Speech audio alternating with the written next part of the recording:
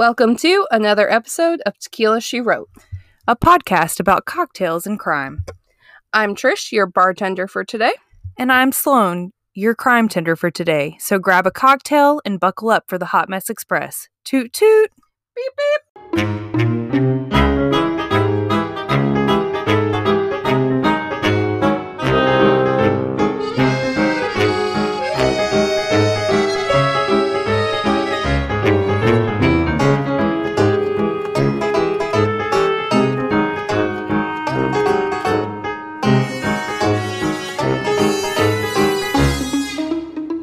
Today's cocktail is what we are calling a peppermint or candy cane martini. It is 1.5 ounces of, we did the peppermint twist Smirnoff vodka.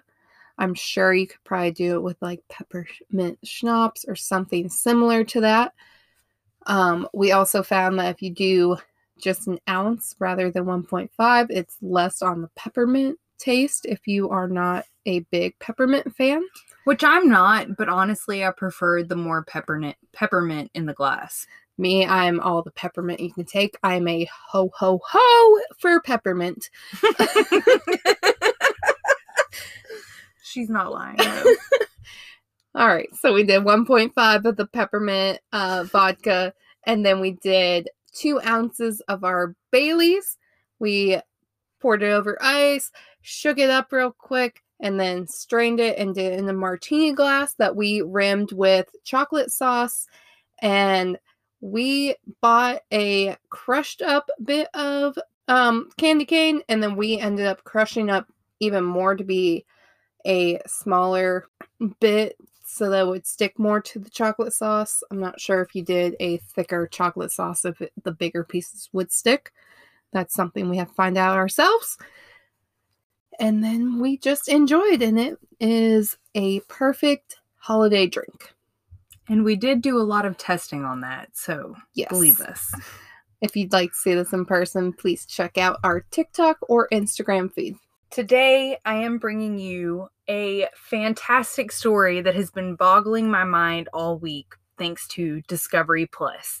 They released a new documentary called Fruitcake Fraud, and last week, I want to say it was maybe Morbid Podcast, they did an episode on this, and it tickled my mind, so to speak. And then I saw this documentary. I went to go watch 90 Day Fiancé because I love trash TV. She literally contacted me through text, being like, Fruitcake Fraud, you need to go watch this if you haven't. This is what I had a different case in mind for this week, but immediately swapped it to this once I saw this documentary. The documentary is 2 hours long. It is phenomenal. If you're interested after this podcast episode, feel free to go watch it because they did a great job with it. I have not watched it just because I knew she was going to do a case on it, so I didn't want to do any spoilers for myself. Oh, we're still going to watch it after this because I'm still intrigued after doing all of my research. That's how good this was. So, let's get started. First of all, this takes place at Collins Street Bakery, which is located in Corsicana, Texas, which is about 50 miles south of Dallas.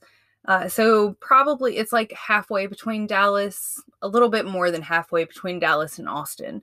So they do have locations also in a few other locations that you can go to, but they're all in Texas, unfortunately. But what's interesting about this place is this bakery is one of the oldest, if not the oldest bakery in Texas, maybe even America.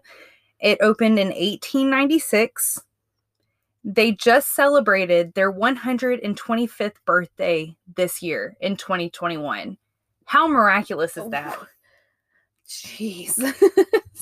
I have a dream of opening a bakery, and if that bakery was still open in 125 years, I would probably come back and haunt all of you bitches. I was going to say, 1, we wouldn't be alive, but 2... I would come back and haunt all of you bitches. I knew where I had to go with that.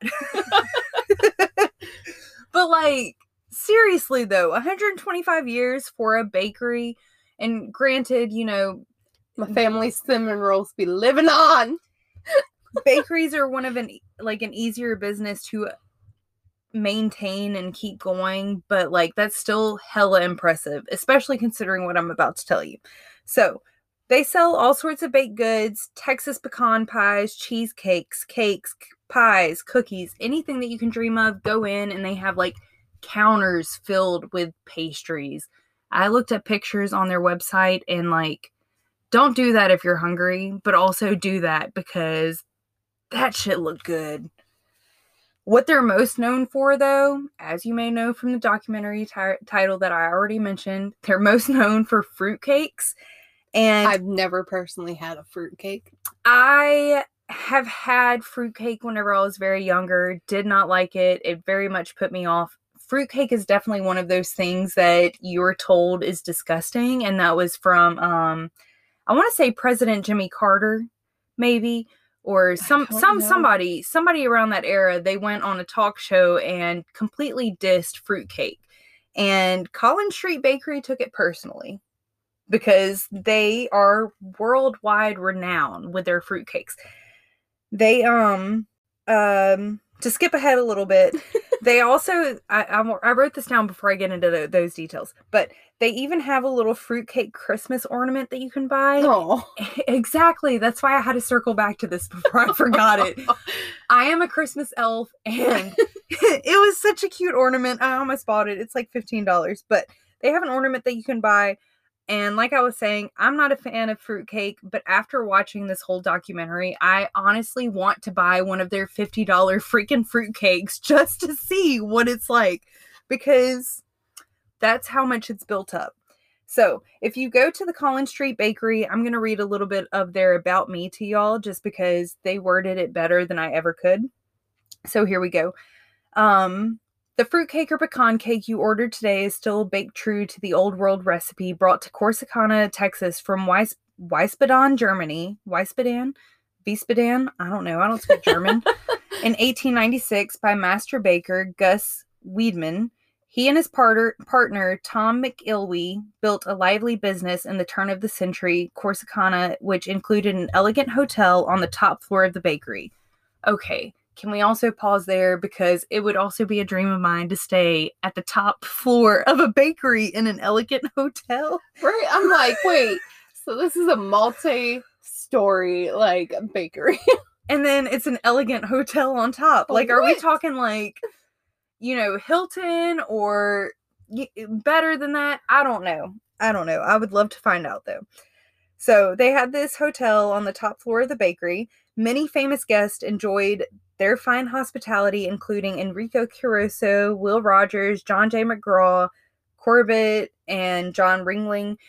In the documentary, I want to say that they even mentioned people like Madonna and Marilyn Monroe, like big-time celebrities shop here.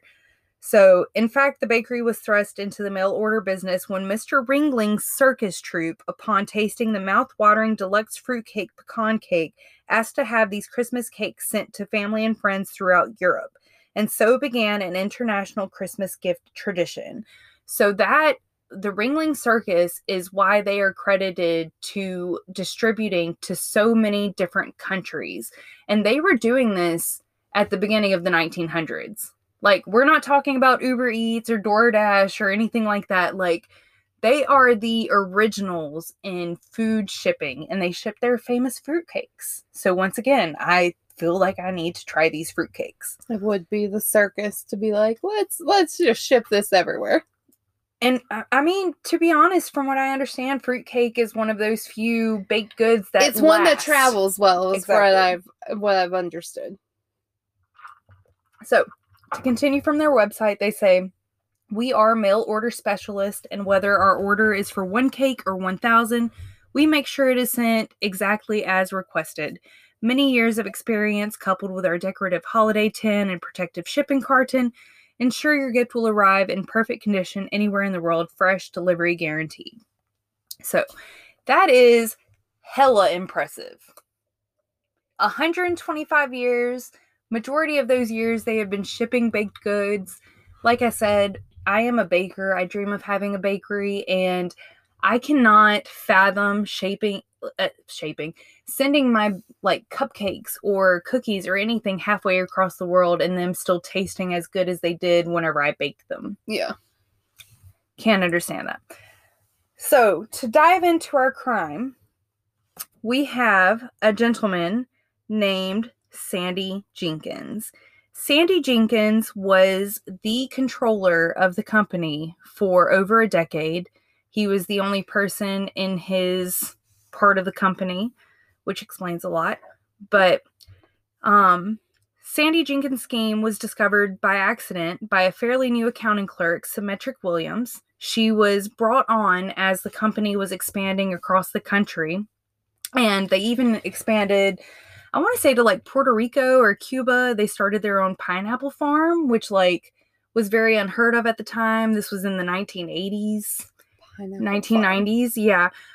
They were really trying to expand, grow their horizons. I'm just imagining pineapple farm and my roommate Logan being so like in love with us. Okay, but Logan would be literally the happiest mermaid living in the Caribbean. So that makes absolute sense. Absolute sense. So, anyways, so Symmetric Williams was brought on as the company was expanding, and she happened to notice a check written to Capital One. She knew that the bakery didn't have any dealings with Capital One. And whenever she asked her direct boss, her direct manager, Sandy Jenkins, about it, he replied that he would, quote unquote, fix it, and walked off. So she immediately became sketchy suspicious. AF. She immediately became suspicious over this $20,000 check, and she did a little bit more digging.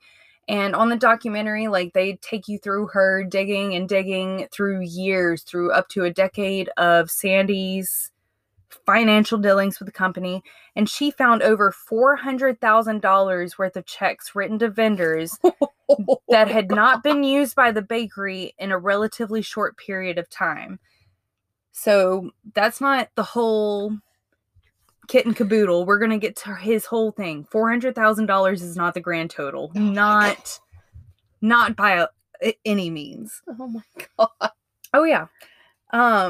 So she went above his head, took it to their superiors, brought her evidence after she knew what she had. Also, I do feel like it is fair to say that not only was she somebody new coming onto the job and she was having to go to her managers to report this theft, but her managers, like, you have to imagine how small you feel in that role. You're coming on, you want to make everybody happy, blah, blah, blah. It's really hard to do the right thing. It's also really hard whenever she was one of the few Black people working in this company, and she was reporting on a white male. Yeah. And so she, in the documentary, talks about how uncomfortable she felt going through all of this, but she also knew that, you know, it was right to point out that all of this was going on. So what year was this that she was kind of figuring this all out? Does it say? It's like... he was arrested in the early 2000s, and okay, he was... So this is, like, well before, like, today's age. Oh, I mean, at least, like, 10, 15 years ago, yes. We'll get into the actual dates in a little bit. I don't have them at the top of my notes, but we do get into dates in a little bit. I'm just trying to figure out how, like... But he started before her time, this was. Yeah, he started working at the company in the early 90s, and he got away with this scheme for, like, 14 years before she started working there. So... Like, I want to, off the top of my head, 2005, 2006, he got caught. He was actually, like, charged and everything in the 2010s. But yeah, like, we're not talking in the past 5 years. This was a little bit ahead of today's times with all of our social movements and whatnot. But it is very fitting for where we are in our times, too. Yes. So that is why I felt like I wanted to address that. So, the day after she went to their upper-ups, Sandy Jenkins was fired, and it was come to find out that over the course of at least 8 years, Jenkins had forged 888 checks on the bakery's accounts before his scheme was discovered in the summer of 2013. So there we go. So, like, recent, but not recent-ish. I was off by 10 years. I'm sorry. I have a horrible memory. It's fun. I do great, but I don't do great at the same time. So We've both been researching multiple cases too, yes. So things are bound to get mixed up. So discovered in the summer of 2013. I was really confused on how this was kind of executed, so I went to a kind of CPA for Dummies website to learn to break this down into normal terms. So this is what this guy said that made sense to me. Jenkins would print a check to his personal credit card company, aka Capital One, but he would void the check in the accounting system for the bakery. He still had the printed check to Capital One that he would send in and they would cash, but in his accounting system, it showed as voided. And then he would create a fake check to a legitimate vendor. And you got to think they're making fruit cakes and all this sort of stuff. So they're buying flour and pecans and all of these all these things to bake all of these cakes and cookies and pies. So he would write a check to one of those vendors for the pecans or the flour or the butter or whatever. But the second check to the actual vendor that worked with the company would never be mailed. So Jenkins would send off the first check that he voided, and that would cash out. And he would never send the second check to the legitimate person, and that one would never cash out. So in the system, the money on the ledger would balance out minus 20,000 plus 20,000 minus 20,000, and everything was okay. But in reality, there was never that plus in the middle. It was just that first person getting the money. So he was using the bakery's money to pay for all of his credit cards and all of his personal bills. As the chief controller, he had no one looking over his shoulder. That is an upside to running that side by yourself. Yes, and that's what bit him in the ass, too. So, in an affidavit that was later served, it was said that the bakery's books had not been audited since Jenkins was first hired in February 1998. So, February 1998 to September or the summer of 2013. Mm-hmm. That's how long he did not have anybody watching his back, checking behind him to see if anything was wrong. And you might be asking yourself, shouldn't somebody in the company be looking? You would think. You would think. The CEO definitely should have been reviewing checks, especially considering that it was his money. But also at the end of the day, this was kind of a boys' club. This was a men's club. So, if you watch the documentary, you can honestly see all of the regret and sorrow. That's the right word. You can see the regret and sorrow in Bob. That's the owner right now. He really feels horrible. He blames himself. He wanted to give up the company at one point, and it is his family's company. His family is the one that opened it up in the 1800s. And he wanted to give up all of this because he blamed himself more than he blamed Sandy. And, was he to blame? Partially. But mostly this was Sandy, you know? So, yes, he should have been checking behind him, but Bob felt that he could trust Sandy. And even if he did check behind Sandy for the first few years that he worked there, it did take him a while to start embezzling from the company.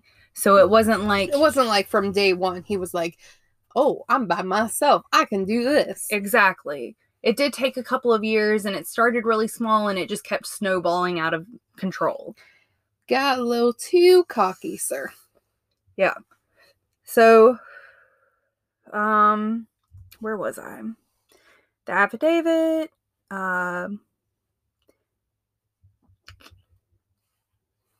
So whenever I did fib a little bit earlier, Collins Street started expanding around the time that Sandy started working there, which is why he was really able to get away with it for so long, because it went from a one brick and mortar store to opening up several stores in Texas. They were opening up the farm, and all of this happened over the course of his career there. And as they kept growing, they finally decided that they needed to bring somebody in to help with the finances, because they did realize that something was going wrong here. But the problem with that was anytime that they would do inventory to figure out what was wrong there, all of the product was adding up correctly. All of the invoices were adding up correctly, because remember, he was voiding the checks that he was actually cashing in the system, but they were still being cashed. But in the system, it looked like it was being cashed by the inventory, but it wasn't. So whenever the bosses were looking into it, on paper, everything looks fine. In person, everything looks fine. But it's the secret back work that, only an accountant would be able to find out. But Sandy is the only person in that part of the company. So, a little bit about Sandy. He was married to a woman named Kay. They were very much caught up in the keeping up with the Joneses lifestyle. She at one point did have a job. She's a little housewifey. But she became a housewife very quickly. They lived in Corsicana, Texas, which I did mention earlier, but I didn't really talk about the town. And not to talk down on Texas, because I do love Texas. I have family in Texas, but it's also kind of like it has this bad rep of being, it can be hoity-toity and beauty pageant queens and, like high class and Southern belles and debutantes and things like that. And that's exactly what this town was. It was very much keeping up with the Joneses, and you had to be in the country club to be somebody. You had to have the big house. You had to have nice cars and all these things. So Sandy and Kay got caught up in the town living, and that's kind of what started all of this. Like he realized that he could take a little money to help pay off his credit card bill, and then he would charge more to his credit card, and he'd be like, okay, keep up with social appearances, and unlike other words, like he could put off this like rich lifestyle and not really have to be rich. Yes, exactly. But the problem with that is, everybody at the company knows that you're only making $50,000 a year. And everybody at the company also knows that the company is having problems. And so, while they're how are you making all this money, but they're like not? Yes. They're making their profits, but the profits are somehow disappearing. So nobody in the company is getting bonuses. Nobody's getting raises. Everybody's just kind of staying stagnant. Meanwhile, Sandy and Kay are off jet setting to Santa Fe and to the Bahamas and to Europe and buying all of these luxury items and spending all of this money. So like, where is this money coming from for somebody that makes $50,000 a year and has a stay-at-home wife? Yeah. That's the big question. And he even had the balls to ask one of his coworkers one time to split a trip with them to the Bahamas or something. And she was like, I don't have the money for this. I don't make good money. Like, I don't know. You're the one, sir, at the country club and everything. Right. So like, to put on a face, he would tell some people that he inherited the money from a great uncle. He told some other people that he was an auto car trader, so he would buy cars and then sell them at a higher price than what he bought them for. He also told some people that like he sued his father-in-law for his wife's inheritance or something, and they won it. Just all of these outrageous lies. To continue their lavish lifestyle, just some like bullet points. They were really invested in jewelry. They even shopped at this one department store. It's a high luxury department store in Texas. They really only sell like Louis Vuitton, Gucci, that sort of stuff. At one point, the store, first of all, they shopped there so frequently that they were nicknamed Fruitcake and Pound Cake. I would hate those names. Oh my god. Like, every salesperson knew them and knew the nickname for them. I would not even... Fruitcake, maybe. Pound cake? Hell no. Well, I mean, what makes it more offensive is Fruitcake with Sandy, obviously, because he worked at the fruitcake place. Don't tell me the wife was a little overweight. She was a Southern woman. This poor woman. All she did was just love her husband. And he happened to be a piece of shit. Are you telling me that, like, she didn't know what was going on, though? Maybe she did, but also... She knew. She had to know. Maybe. She had to know. You don't know that your husband works at a bakery. I don't want to be known as Pound Cake. I'm not saying she has to be known as Pound Cake. But she's just... I'm not saying she's equally as guilty either, but the bitch is guilty. Poor Pound Cake.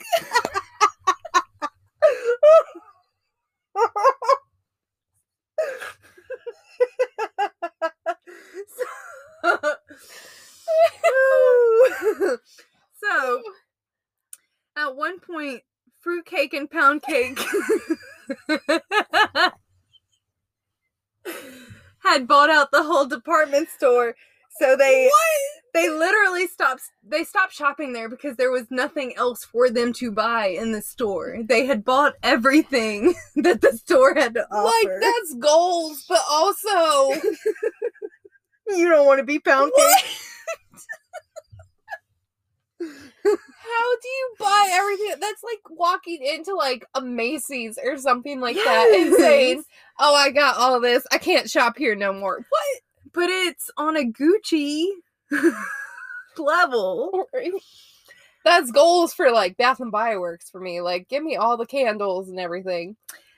They were also known for taking private jets a lot of the times. And one of the stories that Sandy Your carbon footprint is out the wall then. One of the stories that Sandy would tell people is that his cousin owned a morgue in Austin or something like that. And so he would loan the private jet to him to go on vacations. The private jet that his what's it called?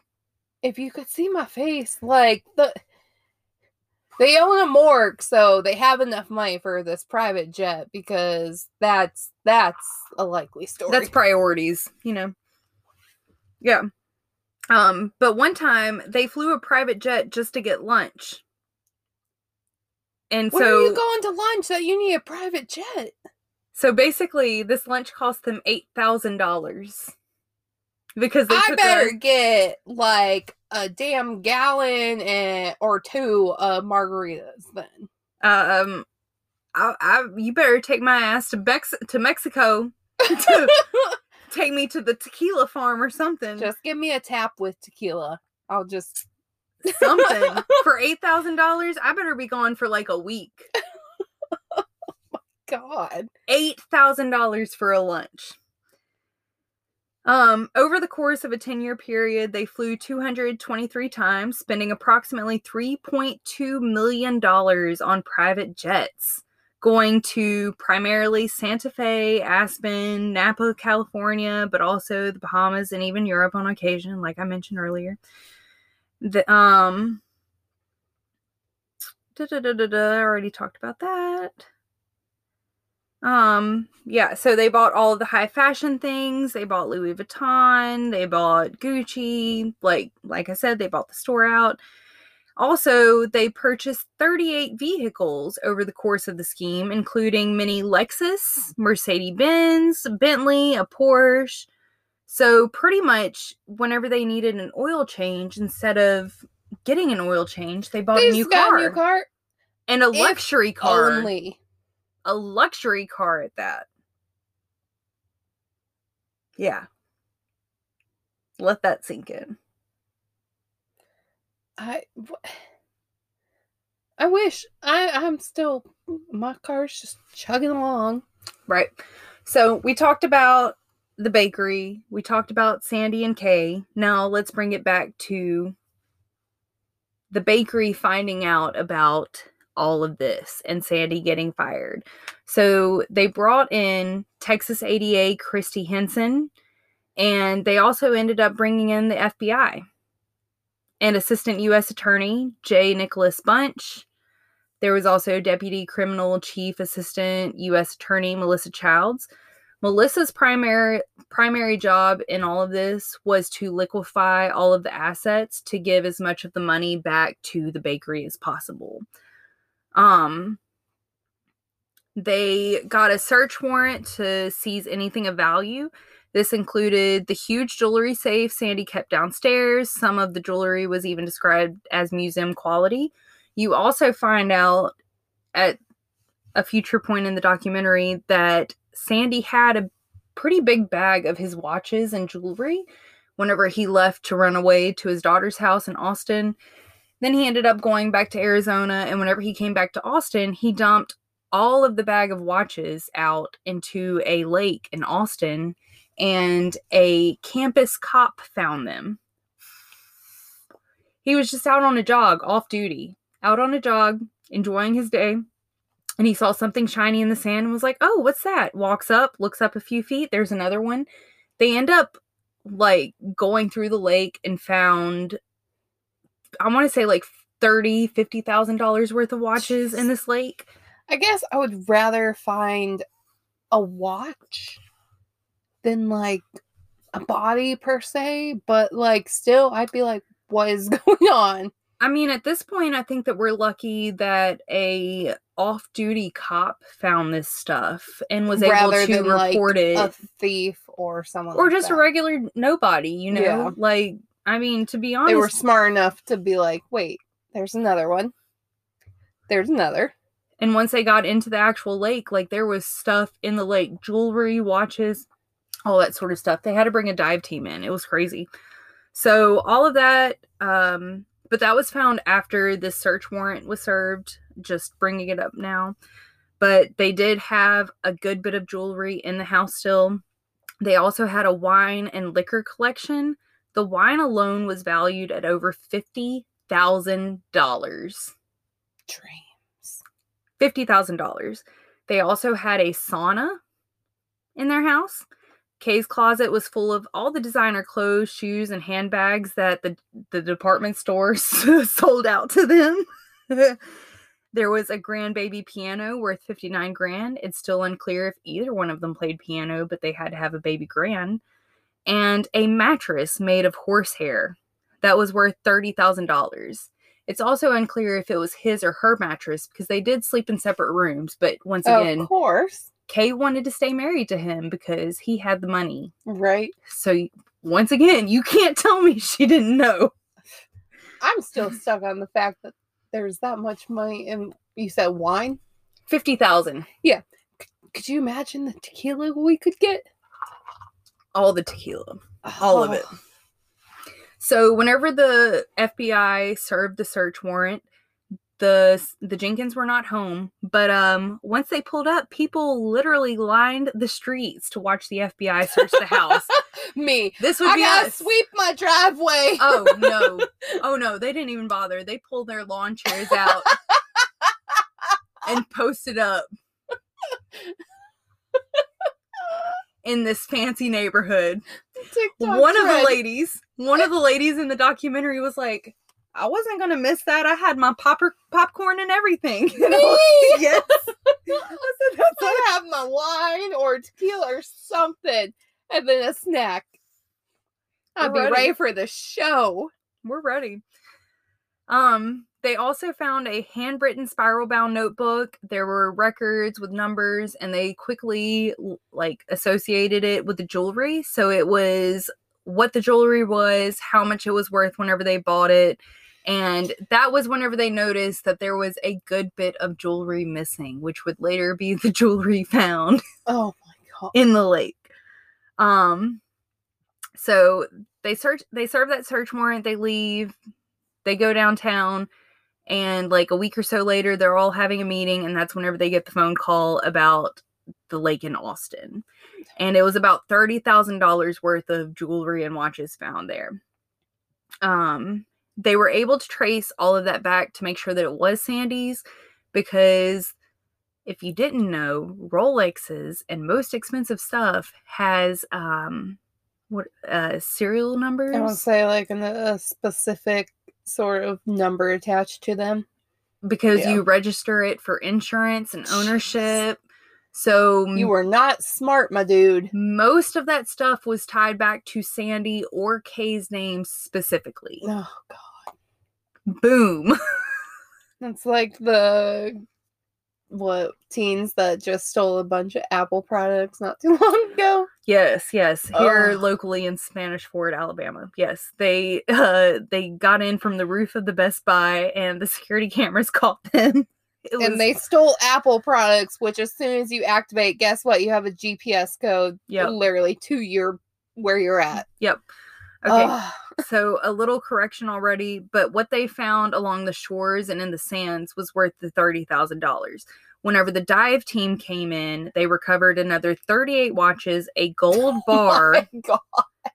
A gold bar! A gold bar and gold coins. I mean, we're talking about $38 million worth of gold and watches in the lake. You know what, dive team? You're better people than me. I'd be like, we're going to store that for later for myself.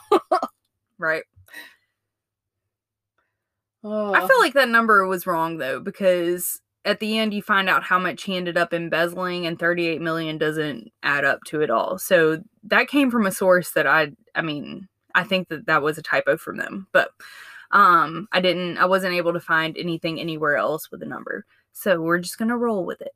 But most people are also sure that he has money hidden away because he would visit the Switzes, like Switzerland often. He would go to the Caribbean often. He had vacation homes that he would rent out. Jeez. Like, there's just really no telling. Yeah, you have all this, like, extra stuff. You've been jet setting across the world for almost 15 years. There's no telling where you might have secret accounts stashed and whatnot. Or even just your watches. Right. Because also, come to find out, after he was arrested, many years after he was arrested, the FBI team uncovered another safe. And they found, I want to say, like $50,000 worth of watches in that safe that they uncovered after everything was already shut down. And whenever they showed up to the bank, they were like, yeah, they haven't been here in like a long time. They've been in jail. Oh, I mean, you know what I'm saying? This is like right whenever, yeah, like they had just been put in jail, but like they hadn't been there for years.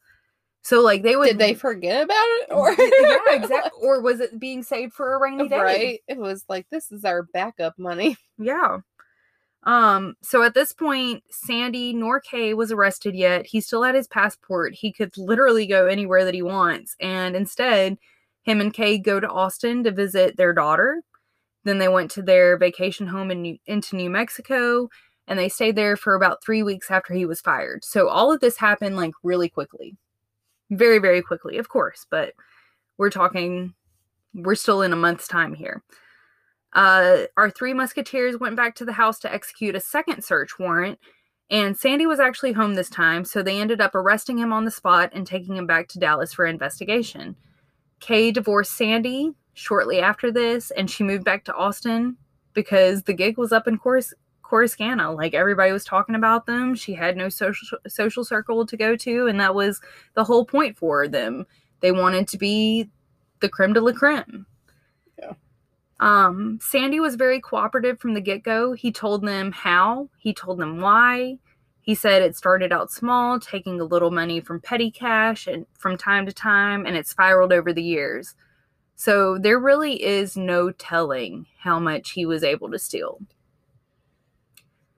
He was able to get away with it for as long as he did because he was the only person counting. He had nobody checking behind him until Symmetric came along.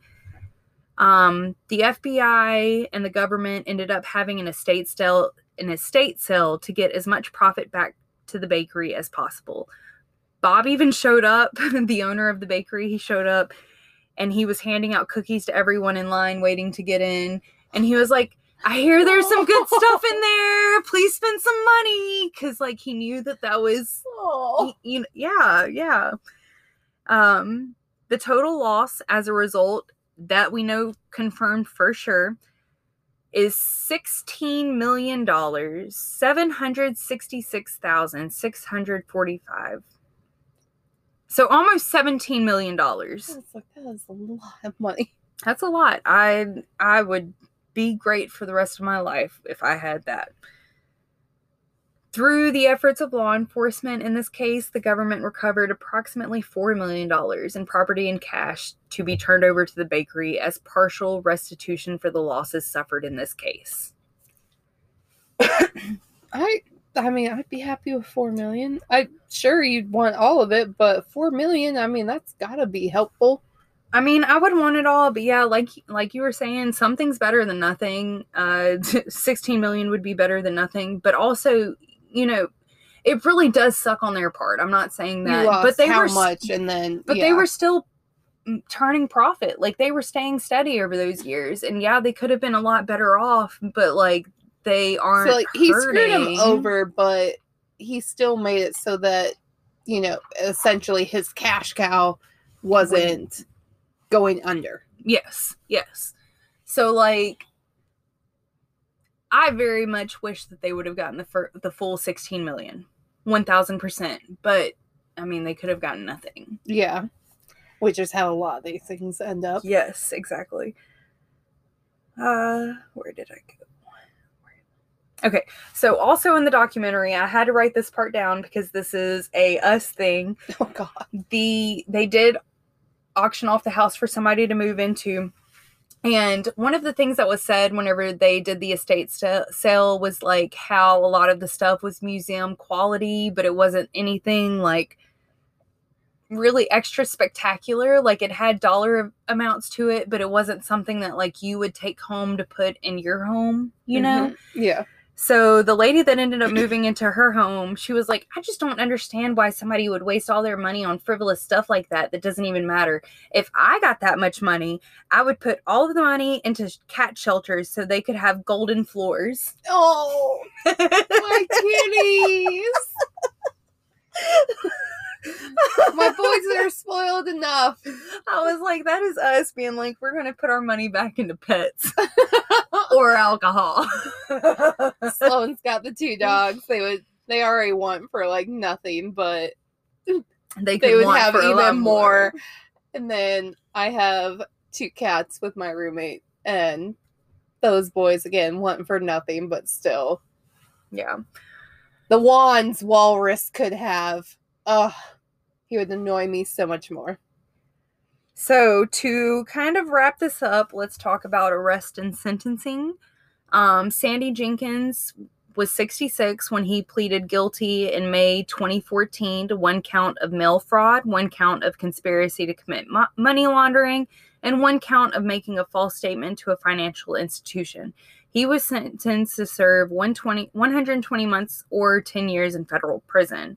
Kay Jenkins, 64 at the time, pleaded guilty in May 2015 to 1 count of conspiracy to commit money laundering. She was sentenced to 5 years probation, no jail time. So he did all the stuff, and he only gets like 10 years, and she is 5. Yes. Wow. Of probation. Okay. She doesn't go to jail. She just got still, probation. It's like... Yeah. Which it doesn't mention if he would get probation after his time either. But also, Kay was further ordered to complete 100 hours of community service and to submit a formal apology in writing to the bakery. They were also both sentenced to like pay restitutions to the bakery. But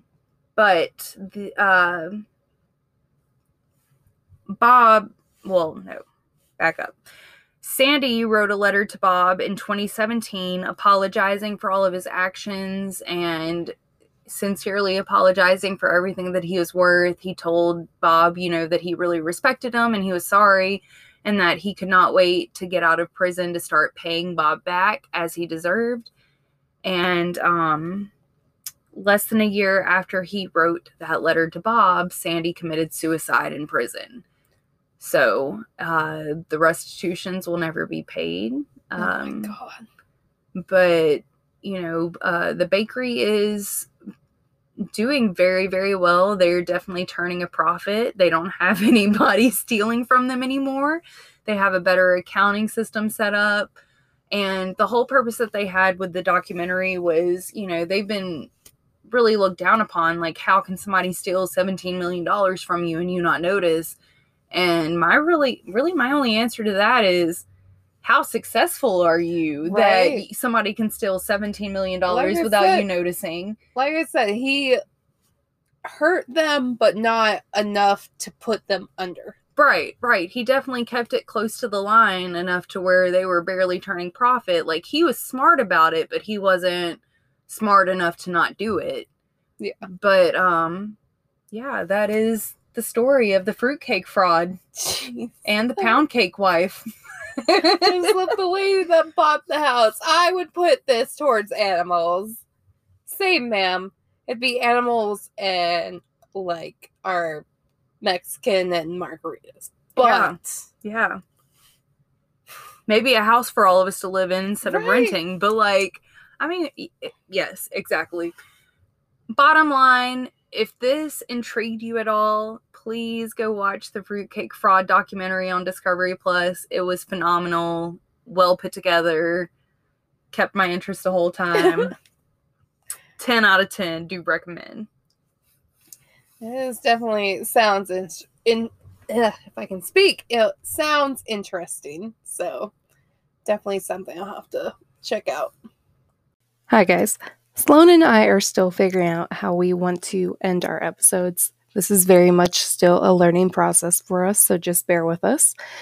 If you're liking what you're hearing, please leave us a review, like, subscribe, check us out on all of our social medias. They are Tequila She Wrote across the board. We also do have an email address set up. It's tequilashewrote@gmail.com. Please send us an email with your thoughts. Let us know if you have any cases you might want us to cover. And yeah, just help spread the word because this is our little baby and we are trying to get it heard by as many people as we can. We do appreciate you listening to us. And if you're liking what you're hearing, let other people enjoy too. And yeah, I guess just check us out next time. Thanks, guys.